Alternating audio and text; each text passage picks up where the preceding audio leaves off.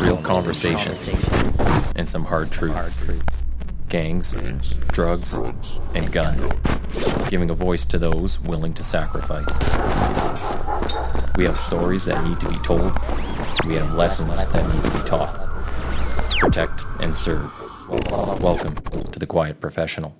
Hey everyone, back with you again. It's Nathan Romas here, and we've got a repeat guest this time from episode 1. We've got Ryan Ferry, Sergeant of the Gang Suppression team, back with us. Welcome back. Thanks for having me back. We kind of left off last time. We're kind of getting into talking about the history of gangs and how some of this stuff, where we are today, started. So let's go back, because you're probably the most knowledgeable person I've ever heard speak on this stuff in Edmonton. So if you kind of want to give us a little rundown, tell us where this all kind of came from. Yeah, sure. I think when we start talking about classification of gangs or criminal groups, it helps to have a base knowledge and a common understanding and a working definition. So depending on which source you go to, that's going to change how you define a gang. And so there's two leading sort of gang definitions that I think we can operate under. So the Criminal Code of Canada, after a number of revisions, addressed organized crime specifically. And the main bullet points on the org crime section within the criminal code is a criminal organization. It consists of 3 or more people that come together as one of their main activities, the commission of serious crimes. And it doesn't count for people that just come together in the moment, on the spur of the moment, to commit a serious crime, and then they disperse or disband. So there's that continuity piece that needs to be sort of accounted for. They don't have a minimum base requirement for, is that a month? Is that a week? Is that a couple of days? It's all contingent on the context. And the serious crimes are like the major crimes in the criminal code that are prescribed as indictable offenses with serious penalties attached to it. So it's importation, firearms, contraband substances, running a bawdy house, gaming houses, stuff like that, murder, serious violence offenses, stuff like that. So then the Criminal Intelligence Service of Canada has a directive in terms of what are considered gangs and what are considered street gangs, and then each province is allowed to have their own definition as well.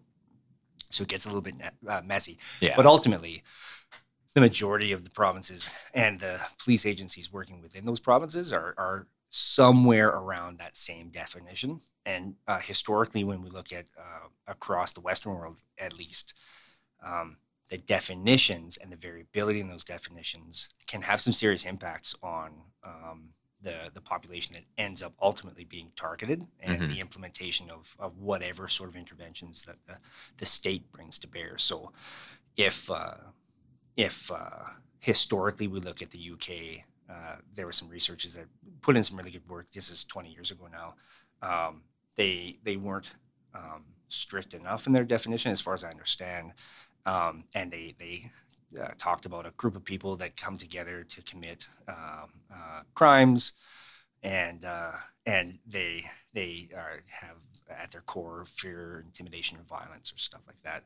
And what you can see, if you don't define the crime type, that can start to be applied with over top of like youth gangs or groups of like soccer hoodlums that get together and they commit mischief or like disturbance related and sort of what's the right word, disorder type crimes. So are you talking like if we think of some of the school violence that's gone on lately, and it's this group versus that group, will we call that a gang? No, not necessarily. Because a group of people stood together when something happened doesn't make them a gang. Correct. And so it would be a misnomer to be classifying those guys as gangs. And that's not to say that they can't evolve into gangs. And those are precursors for gang behavior.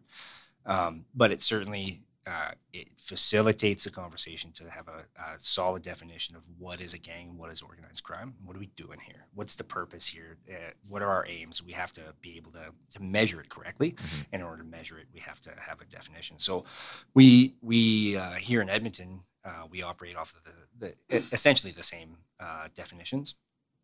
And when we look at the history and the evolution of gangs and organized crime here in Edmonton, and from what we've been able to see, it's uniquely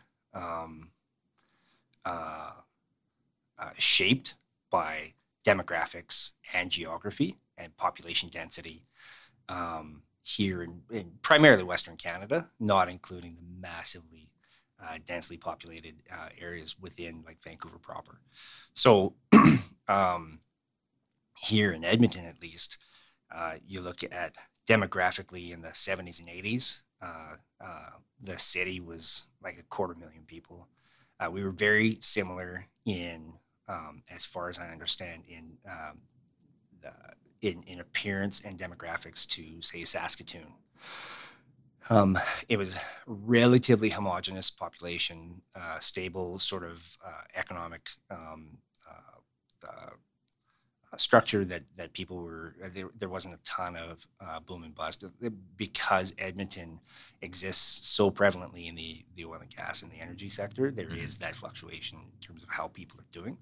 But historically, we can see that organized crime consisted of like robberies and peddling in stolen goods. And we can even extend back to the Prohibition years where booze running and stuff like that was taking place. And we have existing crime structures from those early days in the settlements of the province 150 years ago. And the demographics that these gangs, organized crime groups that were primarily sort of composed of were either kind of homegrown white dudes, or we had indigenous centric crime groups that were either using the reserves as kind of a home base or would come from reserves. And there was this interaction between areas, and we're all geographically kind of located close enough so that crime crosses between borders of municipalities, I guess we can say. And then we see a disturbance or an alteration in the demographics with an elevation and an increase in immigration to the Edmonton region.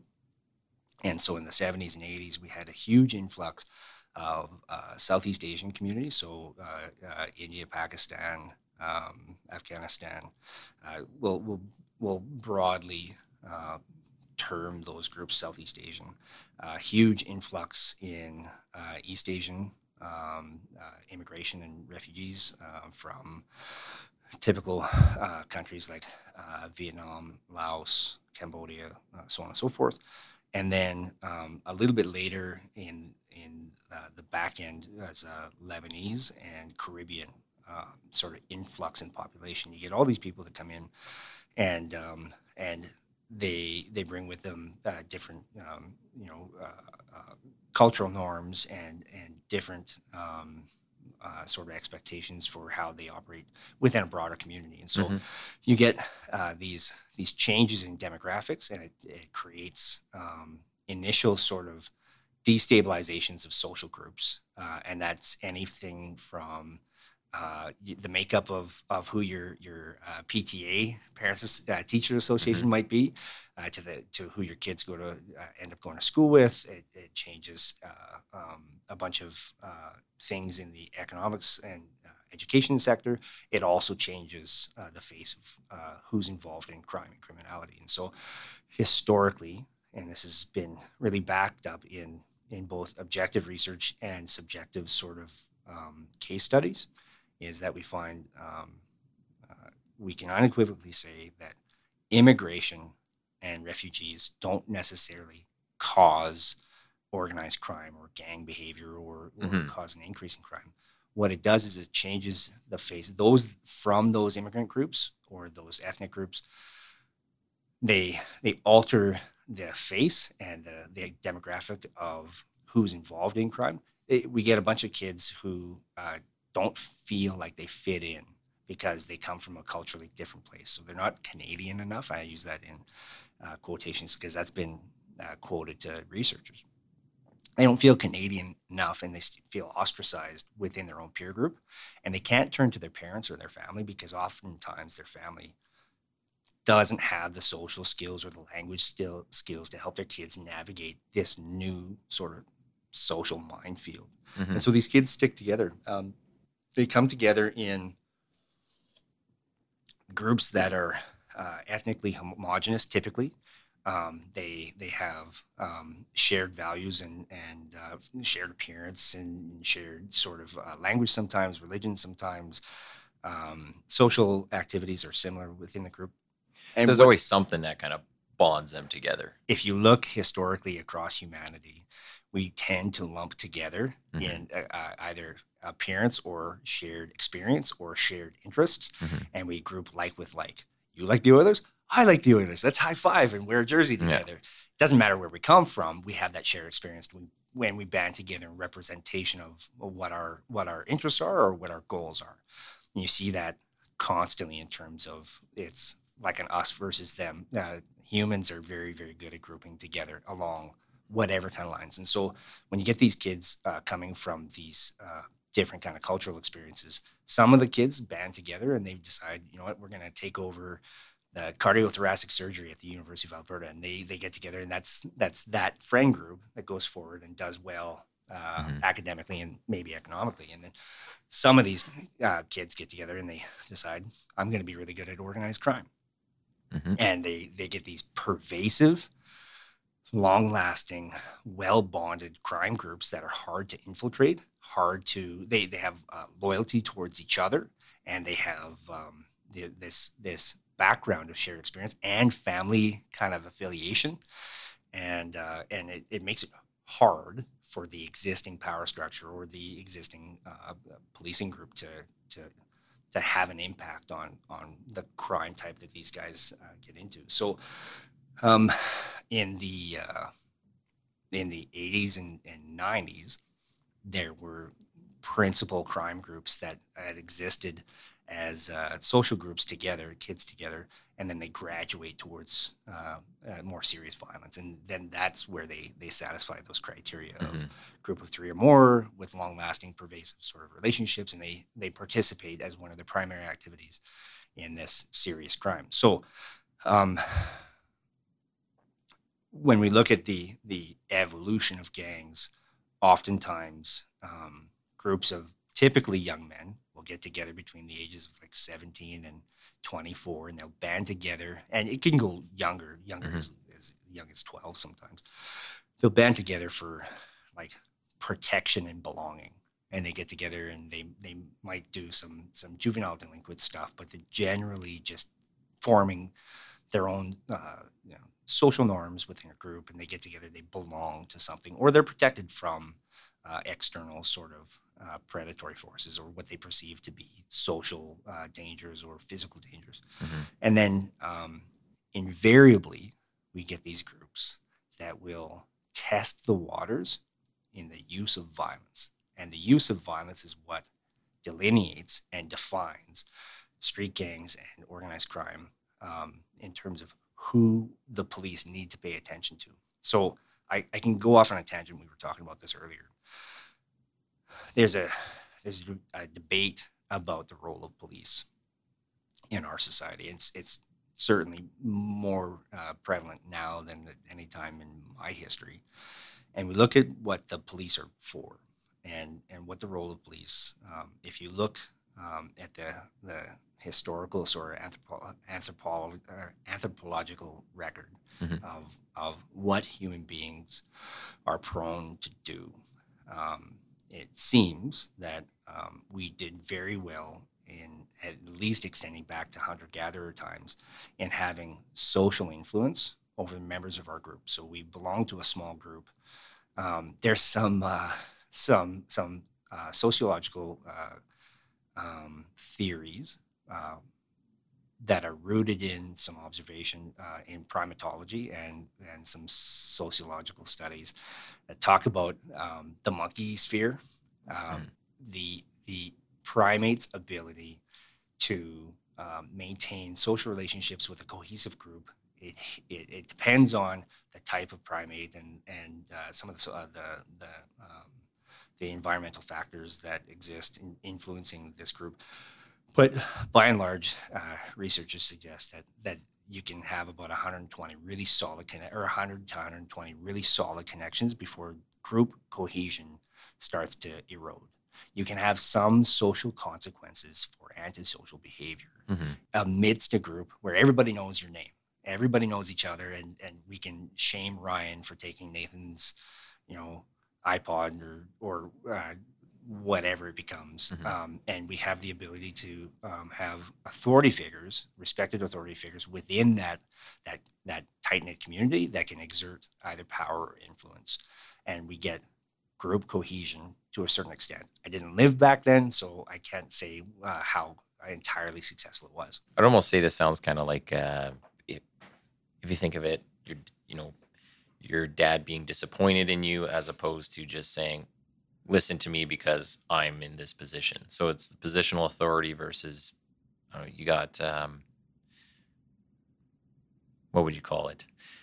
Well, there's social consequences. Yeah, there's social consequences. You just don't want to disappoint them. To people that matter to you, because we're highly social beings, and your social status within a group of your peers or the people that you respect matters, and it seems to dictate behavior to those who aren't suffering some sort of disorder or mental illness or some sort of debilitating kind of inability to function in those social But nowadays circles. we've completely moved away from that. So we've drastically altered in the span of a couple hundred years. Well, it's been going on for about 1,000 years. We've drastically altered how human beings live and interact, and what we've constructed in our urban sort of orientation and in our industrialization is that it appears we have this vast anonymity within our communities, and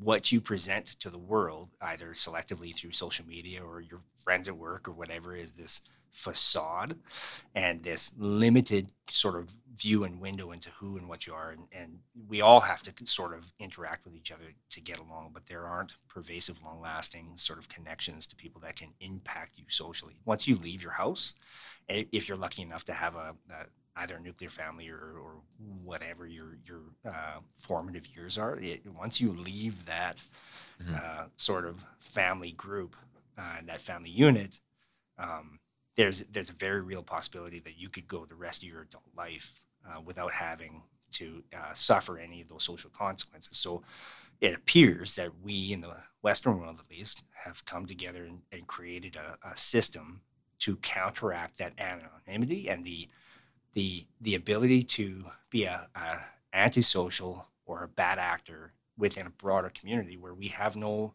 capacity to reach out and say, hey, you can't do those things. So this is where the police would come in. And this is where law and the police system have had to come in and replace those social consequences. So we collectively, as a Western society, have come together and said, well, we can universally sort of debate, but we can come forward with these prescriptive values.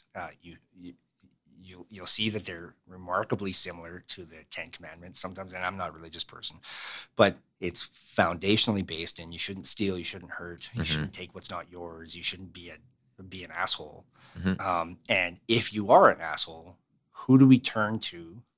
Because we can't turn to each other, because you might be able to get on a train or in a car or whatever and travel outside of the influence of this social circle and just do whatever you want, and there's no impact or no sort of consequences. So we've created the modern day policing structure and the state mechanism to facilitate that, to act as the consequence, to act as the surveyor and the keeper of the rules. I think it's you can see that in a few different things that we've taken out of society, right? So things like death. You don't see death day to day. You got a very specific person or set of people that go and remove a body from a situation or deal with it after the fact.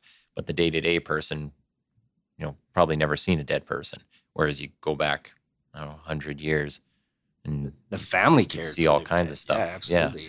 And There's a bunch of situations. So now talk about your own self-preservation, people protecting themselves. That's been completely removed from society. We're a civil society. Nobody needs to walk around with their gun slung and their ninja sword on. And yeah, there's an exchange there. There is an exchange that people fundamentally, in order to live in a broader society like this, and this might be a little controversial, you give up some of your personal liberties and your personal sort of freedoms in order to be protected by the group. And the group could be a bunch of spear wielding hunters, or all the way up to we exchange our hard-earned wages based on the time we've spent to be able to be protected from the elements by paying some faceless company to give us gas so we can heat our homes and whatever else. So we trade our personal liberties and our jeopardies for a sense of convenience, modern convenience, and modern technology to make our lives better. It sequesters us outside of what some people will call the natural world. It takes us out of that existence where you're dealing with death or famine or it is pretty well established that there's a lot of hardship outside of these civil societies. So when we talk about the police structure and where the value is in policing, and I'm not a cop apologist. I'm not a lock them up and throw away the key kind of hard stance. Cops are right in all instances.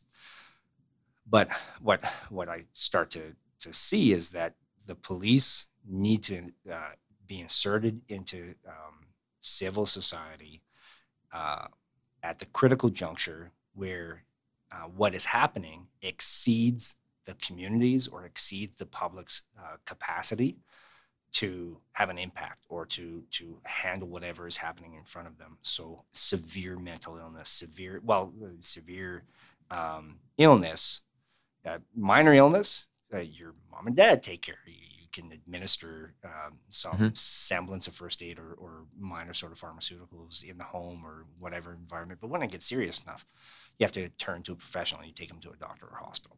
So I don't remember where I've heard this, but I heard it in probably another podcast I listened to, and I thought it was, it's had me thinking about it for a while, but I was thinking the police act as the closed fist of the public. Essentially, we're out there not to be your, you're not hitman, but like your bodyguard, and we're not there to just at your beck and call to go deal with this person, but we are there doing the job that nobody else wants to do, and that's been removed from society. When you're not obligated to protect yourself, when you're not obligated to kill for yourself, to go out and chop wood for yourself, when you're not obligated to do all those things, it's not within your normal day-to-day operational kind of capacity to figure out how to wire this car or how to wire my house or like any number of these things that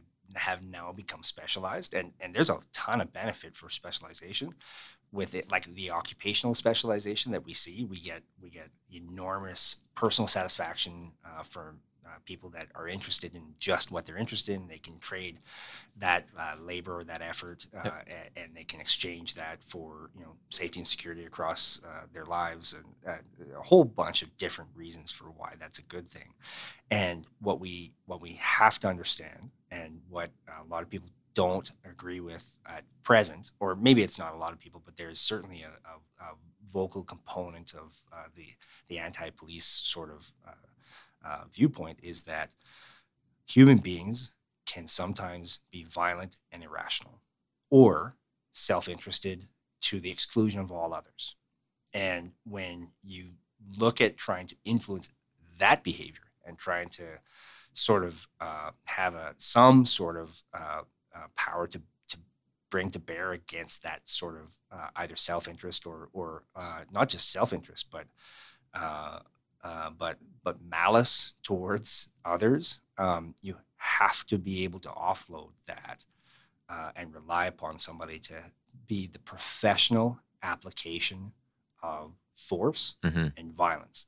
Because human beings can and will be violent, you need an apparatus that some sort of ability to meet that violence. And man, do we have to put a ton of rules and expectations and measures around that application of violence, and that we've done that. We've Well, I think exhaustively. people don't realize too that, as a normal everyday citizen who doesn't do policing, you are subject to usually the only things you're ever going to come across is maybe criminal code or, some provincial acts under in that realm. Like you get a ticket or something. Or the other side would be the civil side. Somebody sues you. But as a police officer, you have other levels of accountability just by doing the job that you're doing. So the Police Act. So I could do something that isn't criminal and maybe I don't get sued for it, but it just kind of look like, somebody in the service says, I just didn't really like what you did. Discreditable conduct. Give you the catch-all and just might make us look bad. Might not meet the threshold for criminal. Well, a normal citizen is not subject to that. Yeah, and so I think that depending on individual agencies and individual kind of guiding national principles across the Western world, we have some variability in what's acceptable and what's not. We have varying degrees of oversight over these policing bodies, but universally, the expectations are that there's a professional application of the authorities that are granted to the police in absence of people being able to use violence and force and incarceration or sanctions themselves.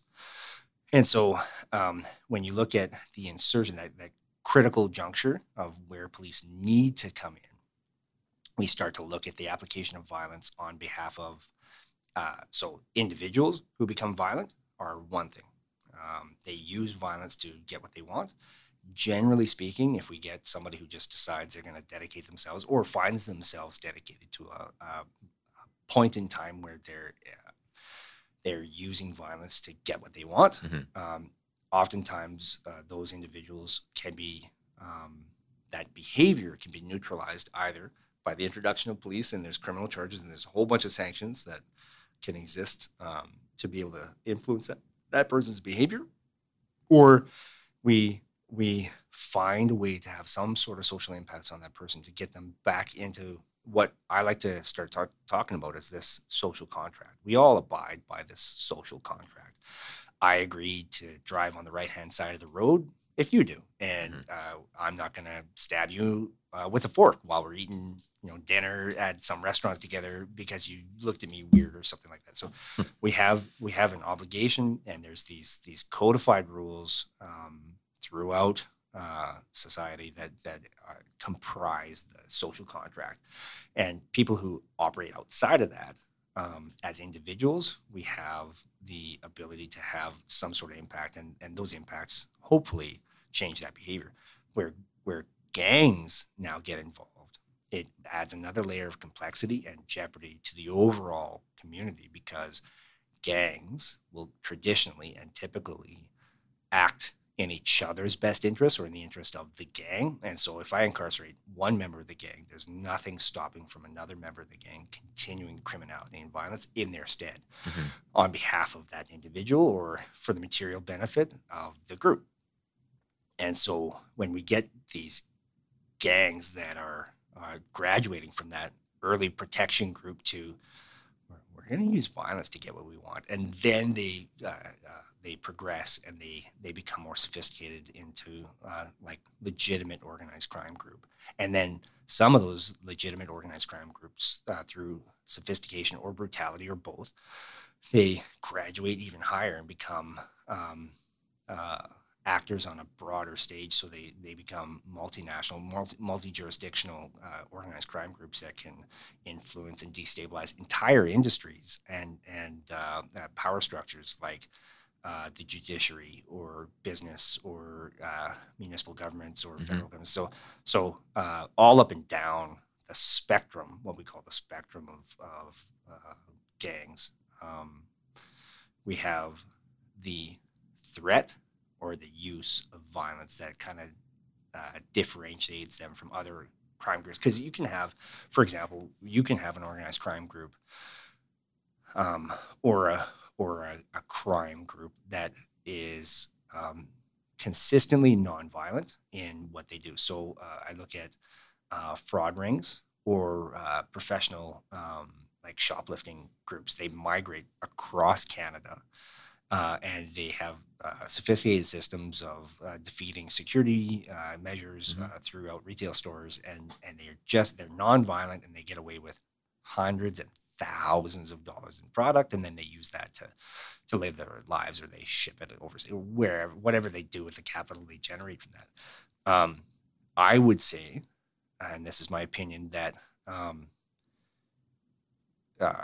society can still have some sort of effect against that group by those kinds of groups. But the introduction of violence is where we as a community should all go, okay, we need to hand this off to the professionals that are capable and able of dealing with that violence, with their own violence perhaps, or with training in de-escalation of violence and so on and so forth. So we talk about police need to handle gangs in concert with a bunch of other social structures that can help to either prevent or alter the behavior of a gang group. So getting back to the Edmonton context, you start to see in the 80s and 90s, you see these groups of young men that have come together within the existing demographic of whoever is involved in organized crime in Edmonton. And then you have a really, really interesting marriage between these gang groups and the use of technology to facilitate their criminal enterprise.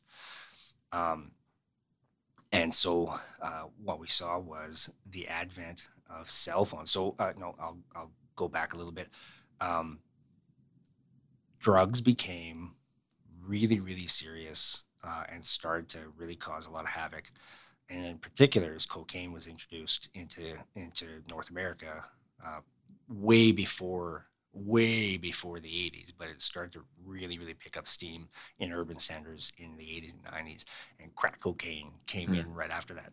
And typically what we saw in Edmonton was that there were a few instances of what we call fortified drug houses, and these are barricaded, guarded drug houses where somebody would be involved in distribution from that particular address. If you wanted this drug, you would go to that house, and police would have to try and defeat that by picking people off coming and going. But there was a lot of covert behavior surrounding the use of these drug houses. And if we look across North America on the eastern seaboard, you see a lot of neighborhood to neighborhood gang existence, and these gangs get together and they either control a commodity, so like prostitution or drugs or illegal cigarettes or firearms or stolen goods or whatever, this commodity based sort of economic driver. And in order to control their either neighborhood or their product, you would see like entire apartment blocks or neighborhoods taken over by a gang, and they guarded their turf really, really strongly. And that's where you get block to block sort of violence and the graffiti tagging and all the rest of that. That's conventionally what we see in media. And I guess in Edmonton, at least, and most of kind of Western Canada, is that we didn't have the population density to support that kind of focused and concentrated criminality in particular areas. And so that spread outness and that lack of population density made that model really difficult here. And when you pair that different demographic and that population density and the introduction of cell phone technology, you get some innovating young people. And that's when the term dial-a-doping was essentially invented here. As far as I understand, historically, Edmonton-based drug dealers started employing the use of cell phones. And so I could be pushing my own brand of cocaine, and I would run a phone number 423 dope, let's call it. And everybody knows they can call that number. And I, as the principal drug dealer, would distribute my product to a very select few people. We would recruit young men, typically between the ages of like 16 and 20, with clean driving records and who looked somewhat proper. And we would give them a set amount of drugs, and they would get the phone for 8 to 12 hours, and they would be expected to sell these drugs at this price, come back to this designated person to supply you with more drugs once you're out. Yeah, and that still continues today. And 100%, that is the model for drug dealing here. Kind of the lower level of, I guess, the hierarchy. That's what they're doing on the street. Ultimately, that's how a vast majority of our street level drug dealing occurs. So somebody phones or texts that number, and they're able to have that it's pizza delivery for drugs. And what was happening with that group of organized crime groups, or that selection of organized crime groups? So there was the Asian organized crime that primarily stuck together. They would form alliances and relationships with other crime groups to for whatever reason, so some sort of positive benefit or a positive social interaction. These existed within power structures. So on the far end of these existing crime structures, you have low socioeconomic, indigenous-based street gangs that are still pervasive to this day. You have much more organized, sophisticated groups like our outlaw motorcycle gangs that follow like a hierarchy and a structure. These new emerging groups find room in the spaces in between, and they find opportunities to expand their enterprise and make their impact and make a whole bunch of money and power and respect here in town. So we see the groups that were existing and rising to power. They come from cultures where there's use of knives to commit violence. And so we had a lot of stabbings at the hands of these organized crime groups, and not a whole lot of availability of guns, and not a whole lot of familiarity in use of guns. And this goes outside of like the use of video games to familiar yourself with guns. I'm not as well read on that stuff, but and it's I debatable. don't buy it. It's completely debatable, but we see the manifestation of this violence with a lot of knives. There are some shooters and some guns that involve or that exist within these groups, and what we see is these groups mimicking what they believe is the best way to do these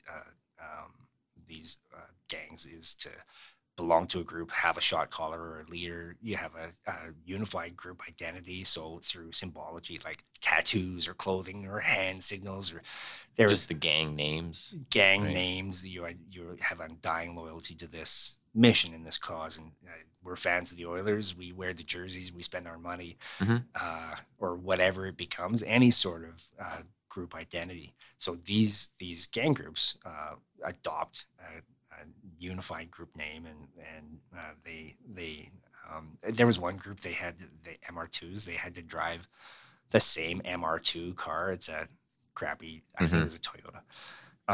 A little coupe. Those sports cars. So what that does is that makes them instantly, it gives them notoriety and it gives them group identity, but it makes them also easier to prosecute against because cops can say that these guys are a group. Why? Because they told you they're part of this group through their use of symbology or identification with this group. And so Canada as a nation tried to enact some stronger legislation, put some sections into the criminal code to help police combat this growth in sophistication for gangs and organized crime groups.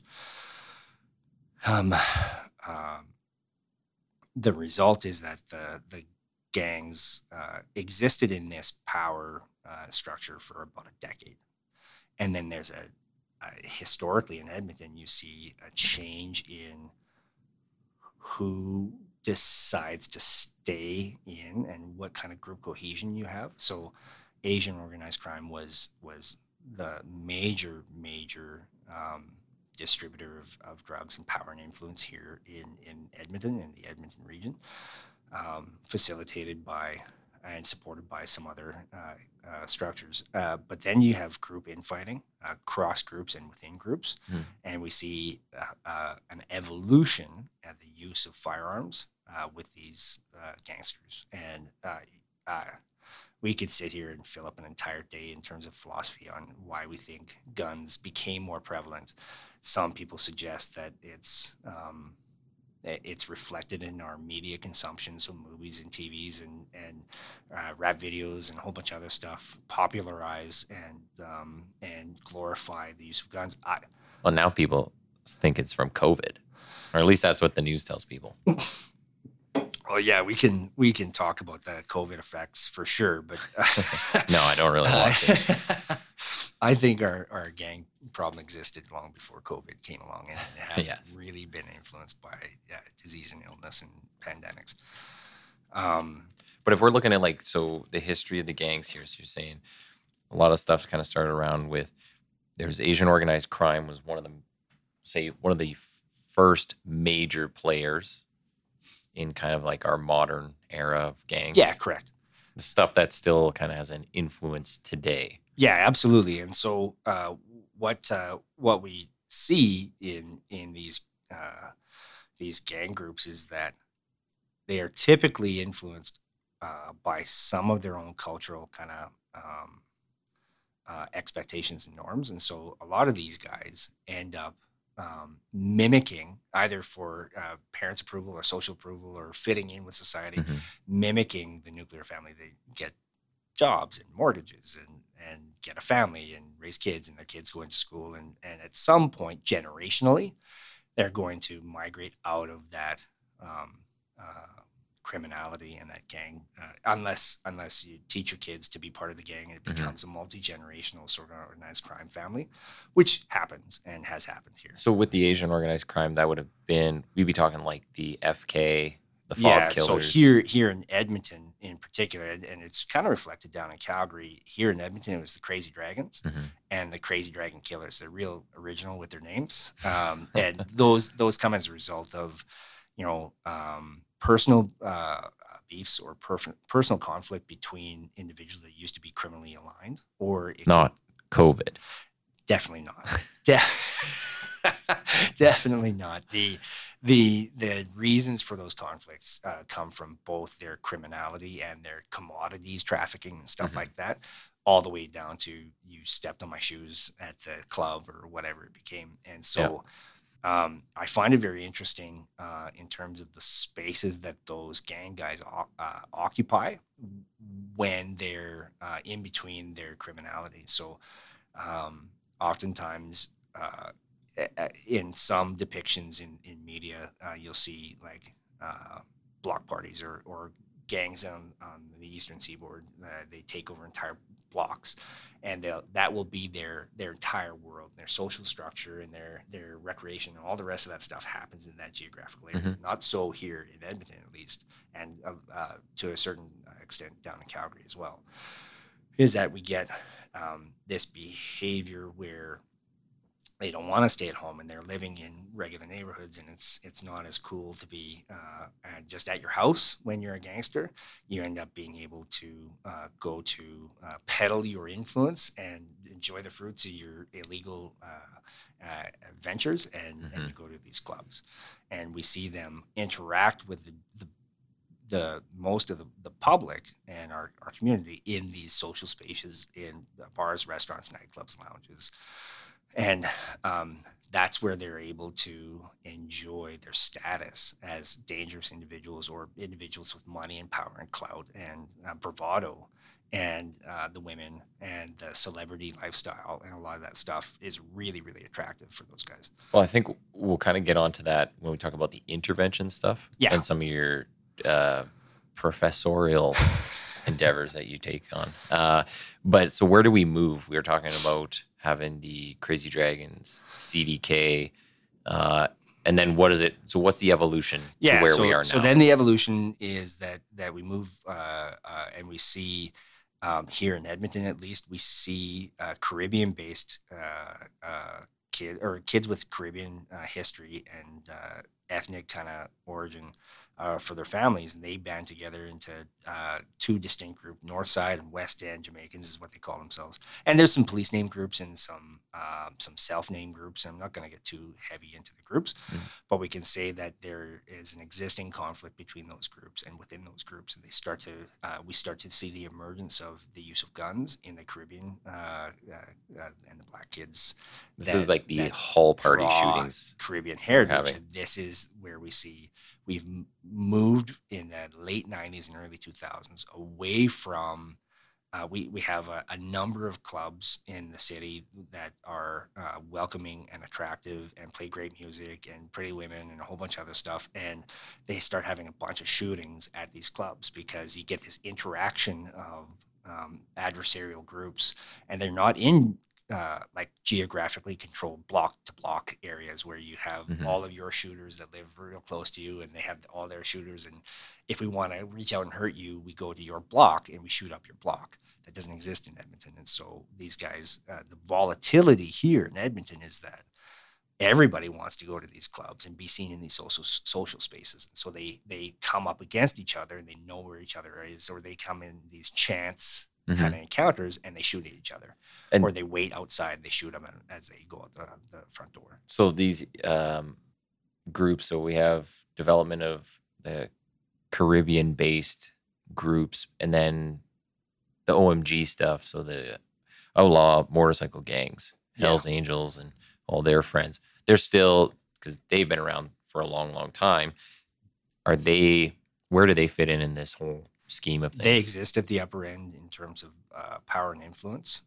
We believe at this point that the existing outlaw motorcycle gangs hold a particular capacity for power and influence over trafficking of a number of different commodities. So whether it's drugs or particular drugs or human trafficking or whatever, we see interaction with a bunch of really, really high-ranking Hells Angels members across a number of different kind of ethnically oriented organized crime groups. So Asian organized crime guys and hanging out with Caribbean guys, all with these bikers at kind of the epicenter, or consistently across multiple groups. So they don't have any. It doesn't appear that they had any type of preferential loyalty towards one group or another. Wherever money can be made. It honestly seems like that's what it comes down to. And then the indigenous based street gangs end up sort of existing in these lower strata, geographically kind of locked, almost like landlocked. They don't have upward mobility. They're not driving around in Bentleys with hidden compartments. They're relegated to driving around on BMX bikes, and their hidden compartment is their backpack or the gun they have slung over their shoulder with a shoestring attached to it. So we have the development of Caribbean-based gangs, and then where do we go from there? So who's the next? The evolution of the power structure within Edmonton is that in the early 2000s, right around 2004, 5, and 6, we had the introduction of another crime group that has strong ethnic ties, and this is the Central East African kids, first generation and second generation Canadians, and they're Somali, Eritrean, Ethiopian, and they end up becoming Edmonton based.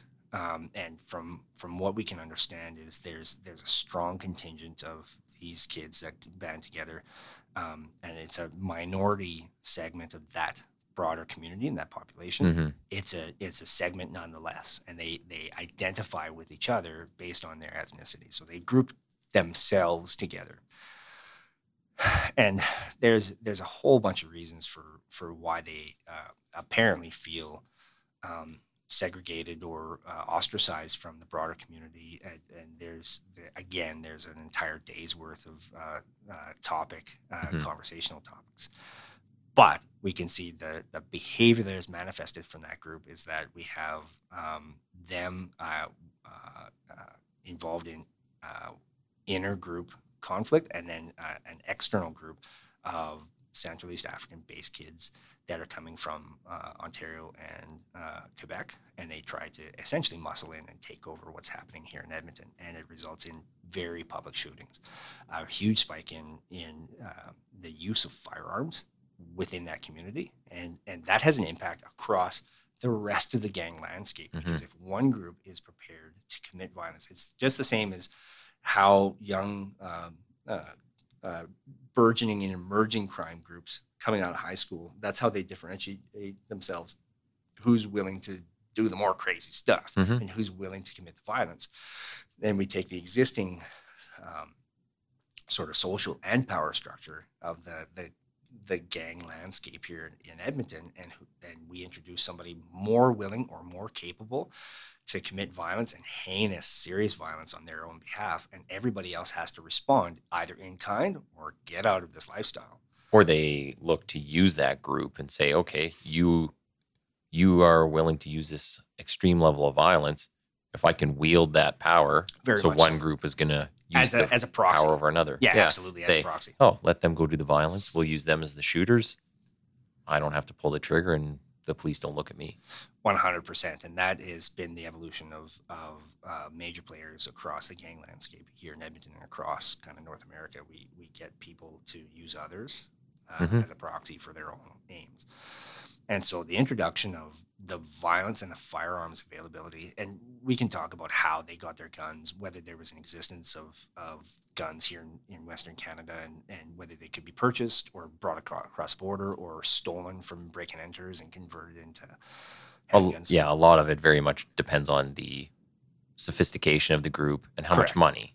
But without a doubt, so one of the maxims I like to kind of express to a lot of people in terms of like the trade-off between security and liberty. We could turn this whole entire city into a maximum security prison, and we would still have contraband and assaults and murders and a whole bunch of things. I jokingly say, and I use it kind of with some levity, the problem is people.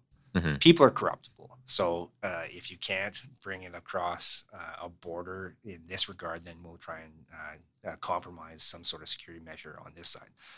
Well, I think with what you're saying there, though, is a lot of the narrative out there. So when you look at any of the media, look at what any of the politicians say, everything is always, well, one is too many. And we should have 0 murders and we should have 0 collisions. And it's not realistic. And people being people, living all close together and on top of one another, you have to have an acceptable level of risk in there and built in. And I think people don't have these honest conversations saying, yeah, people are going to die. It's not saying it's allowed or that we permit it, but it's saying just let's be real about it and talk about real solutions. If we're just going to shoot for utopia.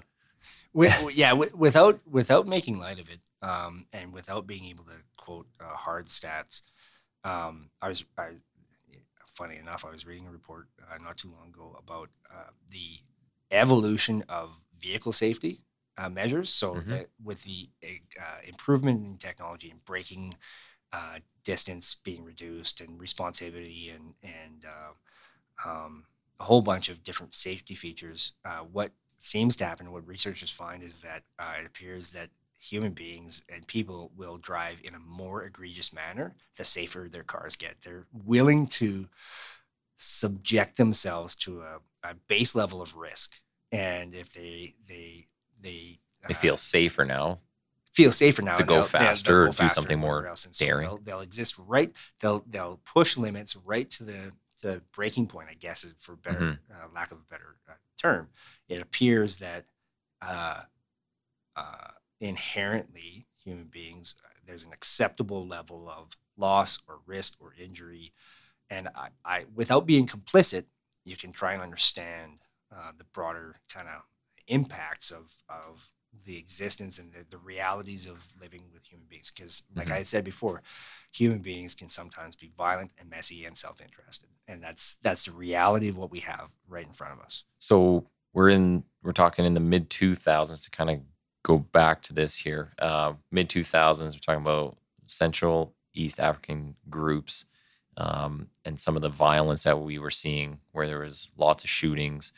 Where do we go from there? Yeah, and not to leave out any groups. There's plenty of white guys, for lack of a better term. We don't necessarily see ethnically tied groups of Caucasians sticking together. Like the association of descendants of Irish immigrants don't make themselves a crime group, generally speaking. And we get these Caucasian kids and white kids that exist across a lot of these crime groups. So I'm not trying to in any way paint the picture that only ethnic minorities or visible minorities are participating in this crime. Well, yeah, and further to that, I mean, we were saying there's indigenous-based street gangs. Traditionally, they were that, and then as they've moved into the city, there's been, like, we see black guys in those groups, we see white guys in those groups, and we'll get to the point, the current status of people in this city, the groups, and it's a complete mishmash of everybody. You see, there's brown guys in the Hells Angels. There's out on the half coast. These named groups, or what used to be named groups. They're a mix of everything. So it's really interesting because you get this cultural influence when you have a ethnically homogenous group or a reasonably homogenous group. They're influenced by a crime group. I'm speaking about. They're reasonably influenced by the culture that exists surrounding them and their family and their peer group and where they come from. And that could be transplanted culture here in the Canadian context.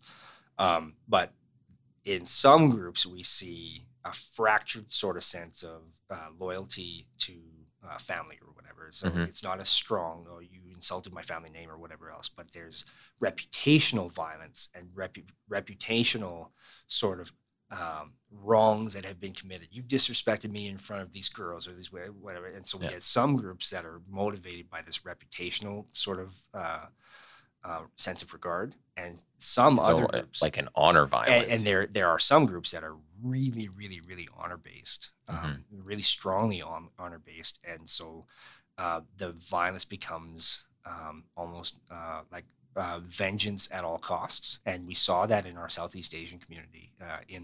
That's why Millwoods, that's the southeast corner of Edmonton, for a long time had a really, really bad reputation, was because of a heavy concentration of Southeast Asian people settled there, and the kids from their group that ended up getting into gang violence were tremendously motivated to commit violence on behalf of the group due to like reputation. And so we see fire bombings that go back and forth. The kids were calling themselves Southside Boys and Browntown and a whole bunch of other kind of self-named groups. And so we see this rise and fall of powerful groups willing to commit violence, or just bringing so much sophistication to their criminal operation that they hold sway and influence. And then the introduction of a new group willing to do crime, or forced to do crime. We can get into the motivators, but these Central East African kids that get together. And then right around the 2010s, we see the formation and the alteration of our crime groups. A lot of our Asian organized crime guys have, like I said, aged out of this lifestyle. Lebanese kind of family groups, familial kind of aligned groups, are receding from that public use of violence. There's still segments of the population that are prone to violence or using violence, but we see them kind of out of the limelight, and we see an emergence of group of guys that are either African or Caribbean-based heritage. They've come together and form a broader super group, about 50 strong. and they're primarily interested in prostitution and drug dealing, and they commit drug dealing at the kilo level, so kilogram level, across multiple provinces, and it's quite an enterprise. And what the difference is between these groups is that they appear to, while they source importation of drugs through traditional lines, what ends up happening with this group was that they started to rip off other drug dealers internally within the group and then externally as well. They would watch, it's almost like Dexter for drug dealers. They would watch and hear and listen and do their own research and figure out who had a supply of drugs in town. And they would either commit home invasions with firearms, or they would commit kidnappings, targeted kidnappings to people that had access. When I talked with Kim Bolin, she was on the last episode, and she was kind of talking about a similar thing, how they're becoming more sophisticated. We talked about her article that she wrote, The Anatomy of a Gangland Hit. Yes. And it lays out, well, they get they do this, and then they do this. They're doing surveillance. Correct. They're following each other. They've got informants into each other. Correct. So, yeah, they are becoming much more sophisticated. Yeah, that's what we see with the advent of, I think it's for a variety of reasons. There's a number of factors as to why. At the reality of policing here, and I don't think I'd necessarily change it because I understand the genesis of needing disclosure. For example, in our court system, you deserve, as a defendant, you deserve disclosure of all the evidence the state is bringing against you. And the result of that is that the court can be seen to be completely fair and you can answer your accusers. But a side effect of that is that the people who are accused of being criminals, and whether they get found guilty or not, some of those that are found guilty or not guilty, some of those are actually criminals. Mm-hmm. And they whether we manage to prove their guilt or not. And I'm trying to be delicate with this because some people will say, "Oh, you're talking about them as if they're guilty." The reality is, let's be realistic. The reality is that police failed to make the case and bring it before a judge or a jury, and we failed to make the case that this person is guilty. But they still did it, and they still are ongoing in this crime and criminality. They learn from disclosure, and they are able to read line by line by line by line how police managed to defeat their efforts to go undetected. Mm-hmm. And so there's an element of that leads to greater sophistication on these groups. And if they can, they do. And if they don't have the wherewithal or the interest, then they, I don't know, maybe get a job and find another line of work. Yeah. But there will be some that exist within that system that learn from their own mistakes and from our mistakes and our successes. So in the last decade, where have we kind of come to? Well, it appears that this group of dudes in the 2010s that were picking each other off and it was cannibalistic to a certain extent, and it was highly predatory in other events. They started to adopt kidnapping and torture on a scale we hadn't seen before. There were instances and cases of genital mutilation that got brought forward to the police where they would pick off other drug dealers and other gangsters and do heinous, horrible things to them. And this isn't on a grand scale. Like I want to stress that I understand and know that we're not living in South Chicago with 500 murders last year. We're not living in, I don't know, Beirut. No offense to the people from Beirut. I'd be surprised if someone from Beirut's listening to this, but maybe Chicago. maybe one day. And so when we start to look at the level of violence here, the broader community has, just like we absorb risk, an acceptable level of loss in how fast we drive our vehicles and the roadways that we have and traffic safety rules. There's an acceptable level of risk. We could make everybody really, really, really safe in traffic fatalities and set a speed limit of 20 kilometers an hour. Mm-hmm. I think I would venture to say we'd have 0 road deaths-ish. So what happens with this group? So they're gone now, and we're on to new ones? Yeah, this group, they ended up. We've got a bunch of guilty pleas out of these guys. They mistakenly, or it appears that they tortured a guy for a drug debt, and they made a mistake, and they ended up killing him. They the case isn't before the court, so I can't give too many details. But we've got a number of guilty pleas because these guys got into essentially a police chase, and the body was discovered, and a whole bunch of investigation yielded identifying these individuals, and a really solid core group of those guys ended up being incarcerated for 10 years or more. And so we see this new evolution. So between 2012 and 2018, we were able to start to measure serious instances of violence in these social spaces. And so we're able to see that because these young men happen to be involved in organized crime and violence, and there's an emergence of prevalence of firearms right around that time, and an elevation in prevalence of firearms, we see that the majority of both our victims and our shooters end up being able to draw roots back to these ethnically homogenous groups. So either these Somalian kids, and right now the Somali community has come forward and said that there are a number of unsolved murders because their young men happen to be involved in firearms violence and gangsterism at this time. And so we see this dominant group involved in firearms violence against each other. So at one point, I think we had, to the best of our ability, understood and tried to understand the ethnic kind of background of, or identify the common denominators of who was getting shot and who was shooting. And we found that young Black men were either the victims or identified as shooters or suspects in these instances of public violence, to like 70 to 80% of all of our cases. And that's not because there's an inherent, we're not claiming there's an inherent sort of proclivity for violence on behalf of this group across all time and all demographics and all circumstances. In the Edmonton context, that was happening. And there was a number of different sort of social repercussions for that existence of that violence. Yeah, these are the stats. Like, this is what, we know who pulled the trigger and we know who the victim was. Correct. And we can say with certainty that the rise in proportion. So serious violence. Let's start talking about what's serious violence. It's shootings, shots fired.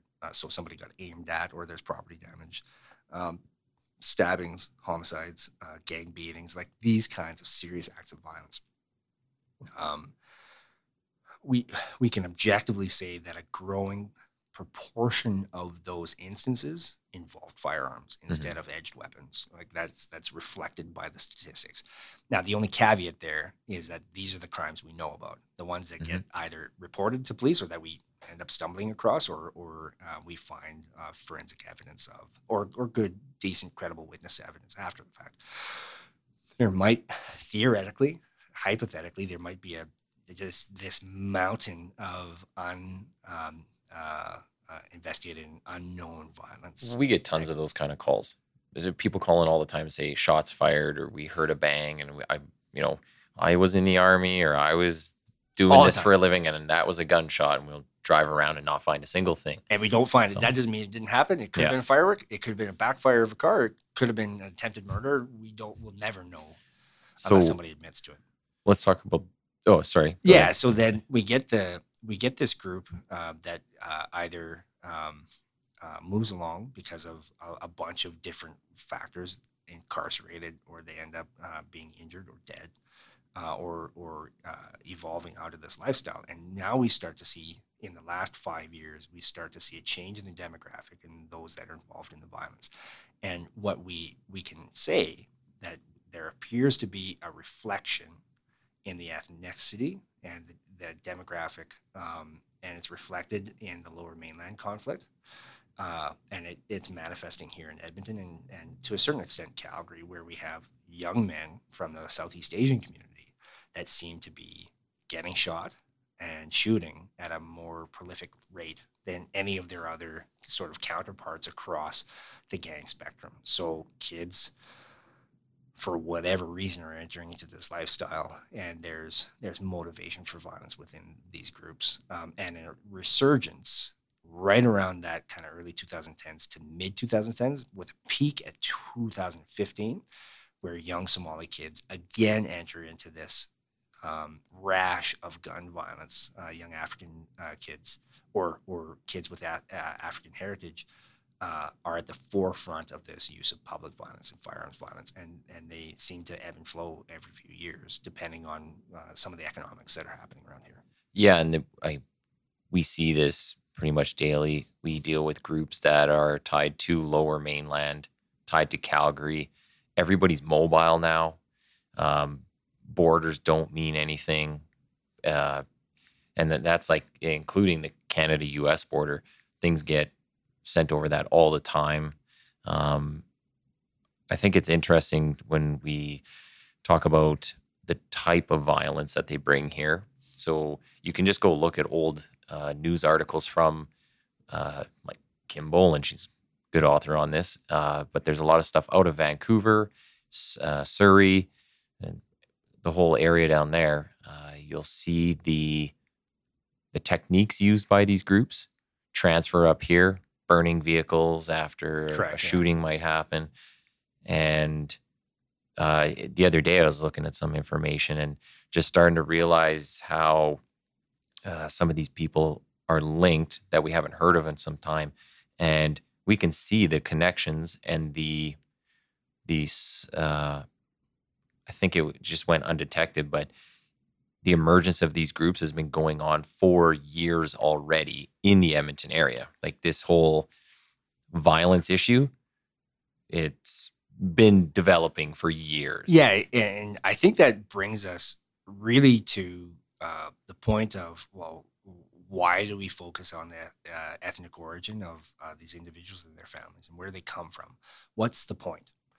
The point is that what we found, and we'll start talking about intervention strategies going forward, and how do we impact this, and how do we keep people safe, and how do we help these individuals avoid the same fate of being involved in gangs? Because gang members and people that associate with like crime syndicates and organized crime invariably will always be subjected to greater degree and greater amounts and frequency and severity of violence in comparison to the general population. They will almost universally feel less safe than members of the general population. And the populace doesn't have to worry about somebody coming and macheteing them or machine gunning them for something they did last week. But our gang figures do worry about that all the time. So they're victimized themselves. As they victimize other people, they're victims themselves. And so it's a horrendous way to live. That's what we can say unequivocally. Short term, it seems to be awesome, and there seems to be a lot of benefit. Otherwise, they wouldn't be doing it. But in the long run, those people suffer fear and intimidation and violence at rates that far exceed other people. So when we look at intervention strategies, we find that the police can't do it themselves. So the function of police is not solely to incarcerate people or to lead to incarceration. And that was part of what I was talking about in terms of police's need to intervene when something exceeds the community's capacity to deal with. We talk about violence. We talk about criminal investigation. Police have authorities and powers that the general population doesn't. If your credit card gets skimmed, you can't go and knock on the door of the bank and get them to produce records. And that's the police's job as a professional organization, and professionals within that organization that are granted extra powers and authorizations and training to be able to solve crime that the general population won't be able to. And so when we look at efficacy of incarceration alone in dealing with crime and violence, historically we see up to like criminal sanctions up to and including the death penalty don't necessarily act as predictable, reliable, consistent deterrence to criminal behavior. And when we look at Well, homicide rates, I guess the death penalty would deter the dead person from doing it, but maybe not the other ones out there. well, yeah, certainly. We look at other countries that have a death penalty, and we still get people willing to commit murder for whatever reason, willing to commit drug dealing and all the rest. It just depends on the motivation, I guess. So it's the incarceration. Crime and punishment is supposed to be rehabilitative. Incarceration is supposed to be prohibitive or almost like a deterrent. And depending on where you fall politically or philosophically, you can speak to, yeah, that it is a deterrent. I didn't do these things. Or you can take people's personal experiences as they go through life. I didn't do those things because I didn't want to go to jail. Well, my experience, and from the people we've dealt with, I worked downtown division for a long time. You always get a flood of people at the start of winter who come in and, hey, I have warrants. Hey, by the way, I want to throw their arms open and take me. And they want to go spend the winter in remand because it's, you get 3 square meals a day. It's called 3 hots and a cot. That's right. Yeah. Got TV and got some walls and and so what are we doing as far as a deterrent there? Is jail too easy for them? From what I've heard, the remand ain't a great place to be, and there's still assaults that happen within that. And so people subjecting themselves, again, I think we could talk philosophically about if that's the best option those folks have. There's a lot of people with a lot of compassionate hearts that would say, dear God, can't we do better for those folks? That they're willing to subject to themselves to jail and imprisonment as a better alternative to living on the street or whatever it is. But besides the point, is the mechanism of what we as a society have determined as a fitting element and an appropriate element in part of the overall sort of like structure of, here's your consequence for antisocial behavior. It might be jail. It might be criminal sanctions. It might be a monetary fine. It might be some of that restriction of liberty until you either learn your lesson or to protect people, because you just can't be trusted to not victimize others. So you got to go in the bucket for a while. And while you're incarcerated, we're all the safer for it. Personally, I don't think it's going to benefit us as a society to lock them up and throw away the key in all instances. There are some people that I believe should be incarcerated for a very, very long time because they just won't rehabilitate. There's certainly room in the conversation to talk about that being part of the solution, but it's not the only solution. And when we look at interventions within communities, we have to appeal to where people come from, their peer group or their people that influence them, people that can have some sort of social impact on their lives. We have to also partner with those individuals for that gang prevention, that crime prevention. And so there's different intervention strategies across different ethnically aligned kind of sub-communities. Yeah. So some things will speak more to certain people based on how they're raised, where they come from, what type of ethics and values they hold. Without a doubt. Yeah, without a doubt. And so when we start to look at crafting engagement strategies,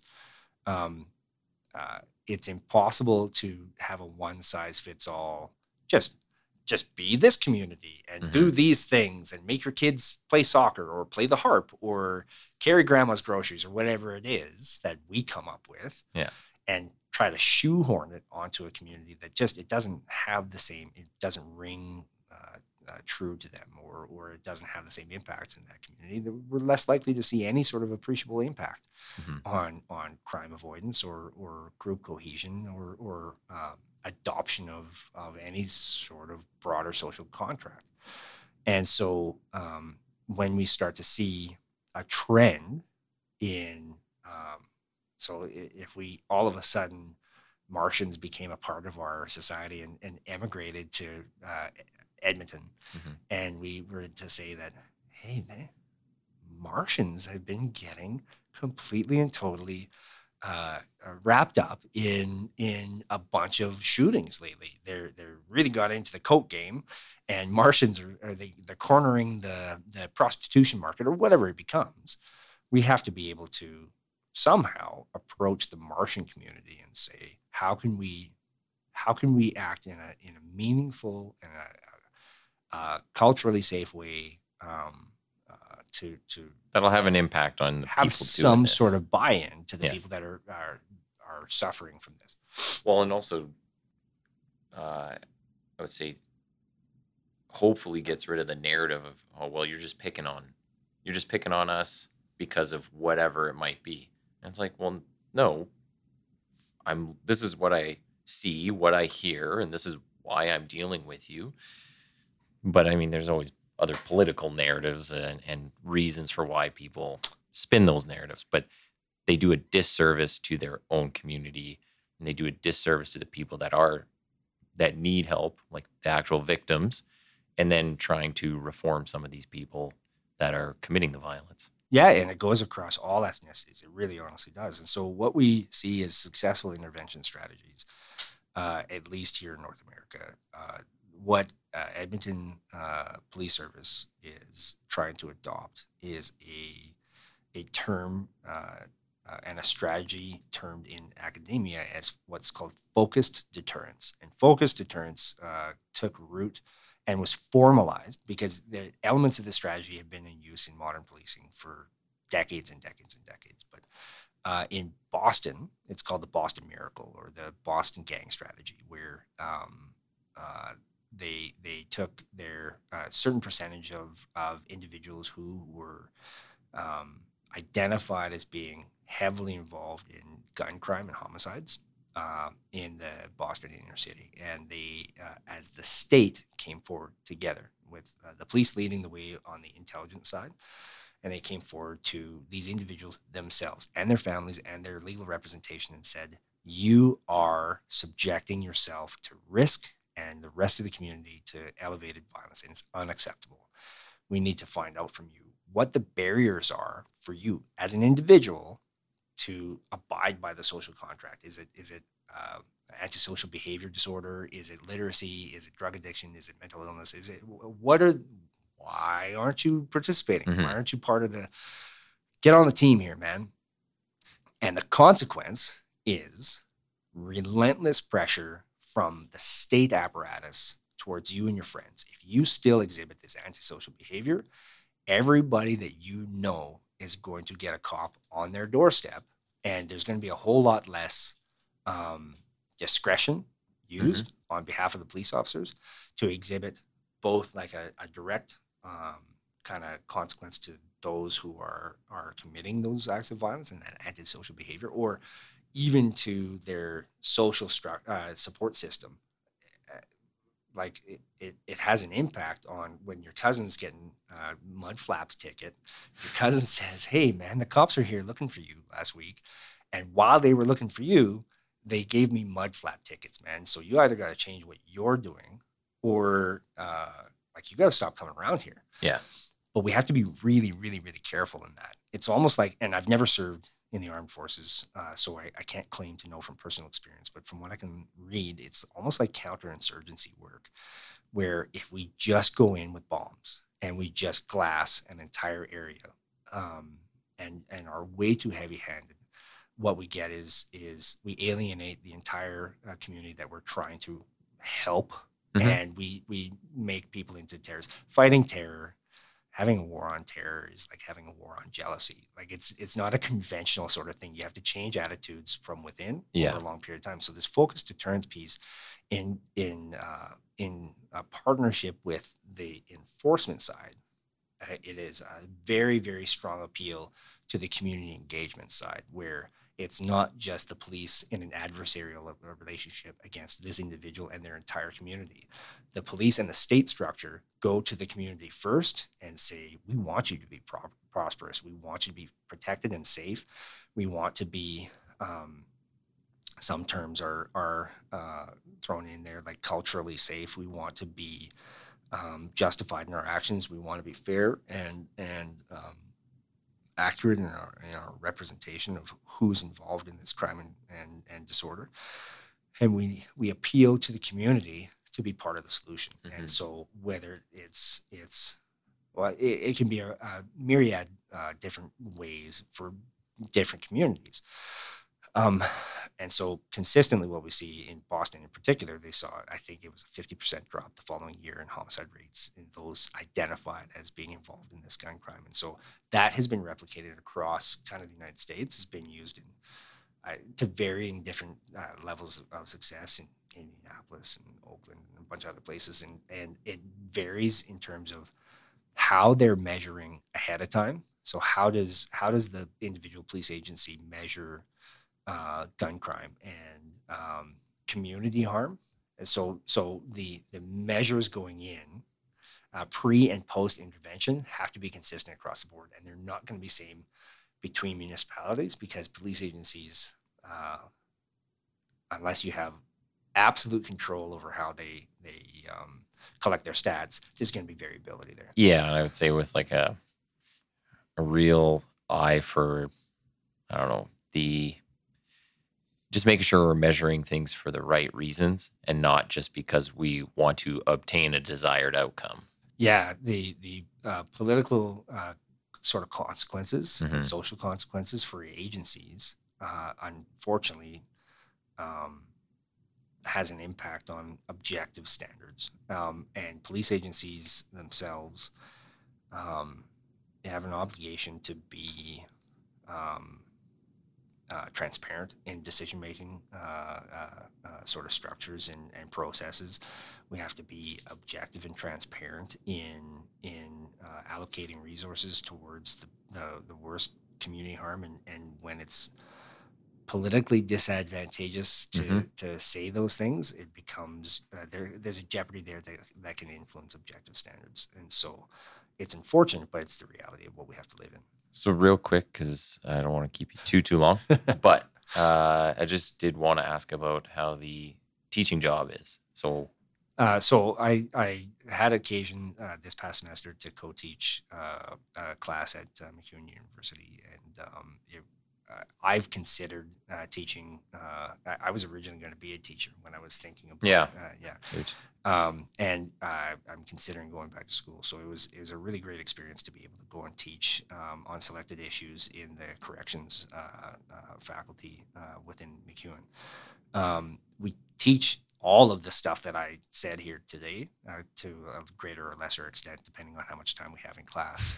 We teach about some of the history and some of the origins of crime and gangsterism, and it extends back to pirates in the 1600s, and the students are really great. This has all been kind of influenced within the police service. I had an opportunity to teach bias awareness and communication strategies to recruit classes, and there's elements of this that have worked their way into being able to teach and present both internally and externally to like conferences and stuff like that. And we teach about a concept called police legitimacy, where we have to be seen to be impartial and objective and a whole bunch of other things, and we get increased compliance the more the police stick to the rules that everybody agrees they should be sticking to. So a lot of that stuff kind of makes its way into being able to impart that to new generations of police officers. And then with this university experience, it's been pretty unique in terms of like these people are paying to be there, and they're not a captive audience in like I can have with a recruit class. But the teaching element at a university level, introducing some rigorous kind of academic standards to both where I source my information from and the expectations for them to be able to display that they've absorbed some of this in creating tests and stuff like that. The workload ain't my favorite because I got my own stuff to do, but it's worth it. It's worth it to be able to have that interaction and to kind of see the light bulbs turn on for a lot of people. So I think I'll continue to pursue it. And I've got a lot of peers across kind of Western Canada that are also doing the same sort of thing. And there's life beyond policing and teaching. I think being able to kind of speak to my own experience and apply it to lessons that we put out to the broader community. So Cool. I appreciate the opportunity to talk about this as far as a history lesson in terms of what we're doing as a police service, the appeal that we have to making things better, knowing and understanding we have a duty and obligation to do things the right way. Like I swore the oath. I swore the oath, and I volunteer and opt to come to work, and I get paid and compensated for my time. So it's on me. And I've been quoted before in another conference I did, and I said I was the face of institutionalized racism. And what I meant by that was, like, I'm a poster child. Like, if you were to amalgamate the kind of lived experiences or the stories of people that have expressed being subjected to some sort of institutional sort of influence on their lives, a bald 6'2" ex-football linebacker, captain of football, like a white guy, like, I'm it. And so when I start to talk about what that does to relationships, and when I enter into a situation, regardless of what my intentions are, I carry that around. And I just had this conversation today with another police officer, or yesterday with another police officer. When I show up, it's like me carrying a bag of rocks. And I'm the one that has to put that bag of rocks down. I can't give that bag to the person receiving my policing experience or my policing services. It's on me to put that bag of rocks down and make sure it doesn't land on somebody else. So the ability to be mindful of what I represent and the symbol that I am, and still deliver impartial, objective, honorable, fair policing as that representative of the state. That's the evolution of policing. That's where we're headed.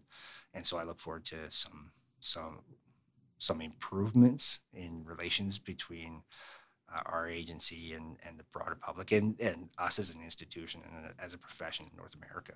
Cool. Well, that's definitely a fine line to walk. Yeah, it is. So I want to thank you for coming on again and kind of schooling us on the history of some of the things going on in Edmonton and our current situation. So, we'll look to have you on again. My pleasure. Thanks, man.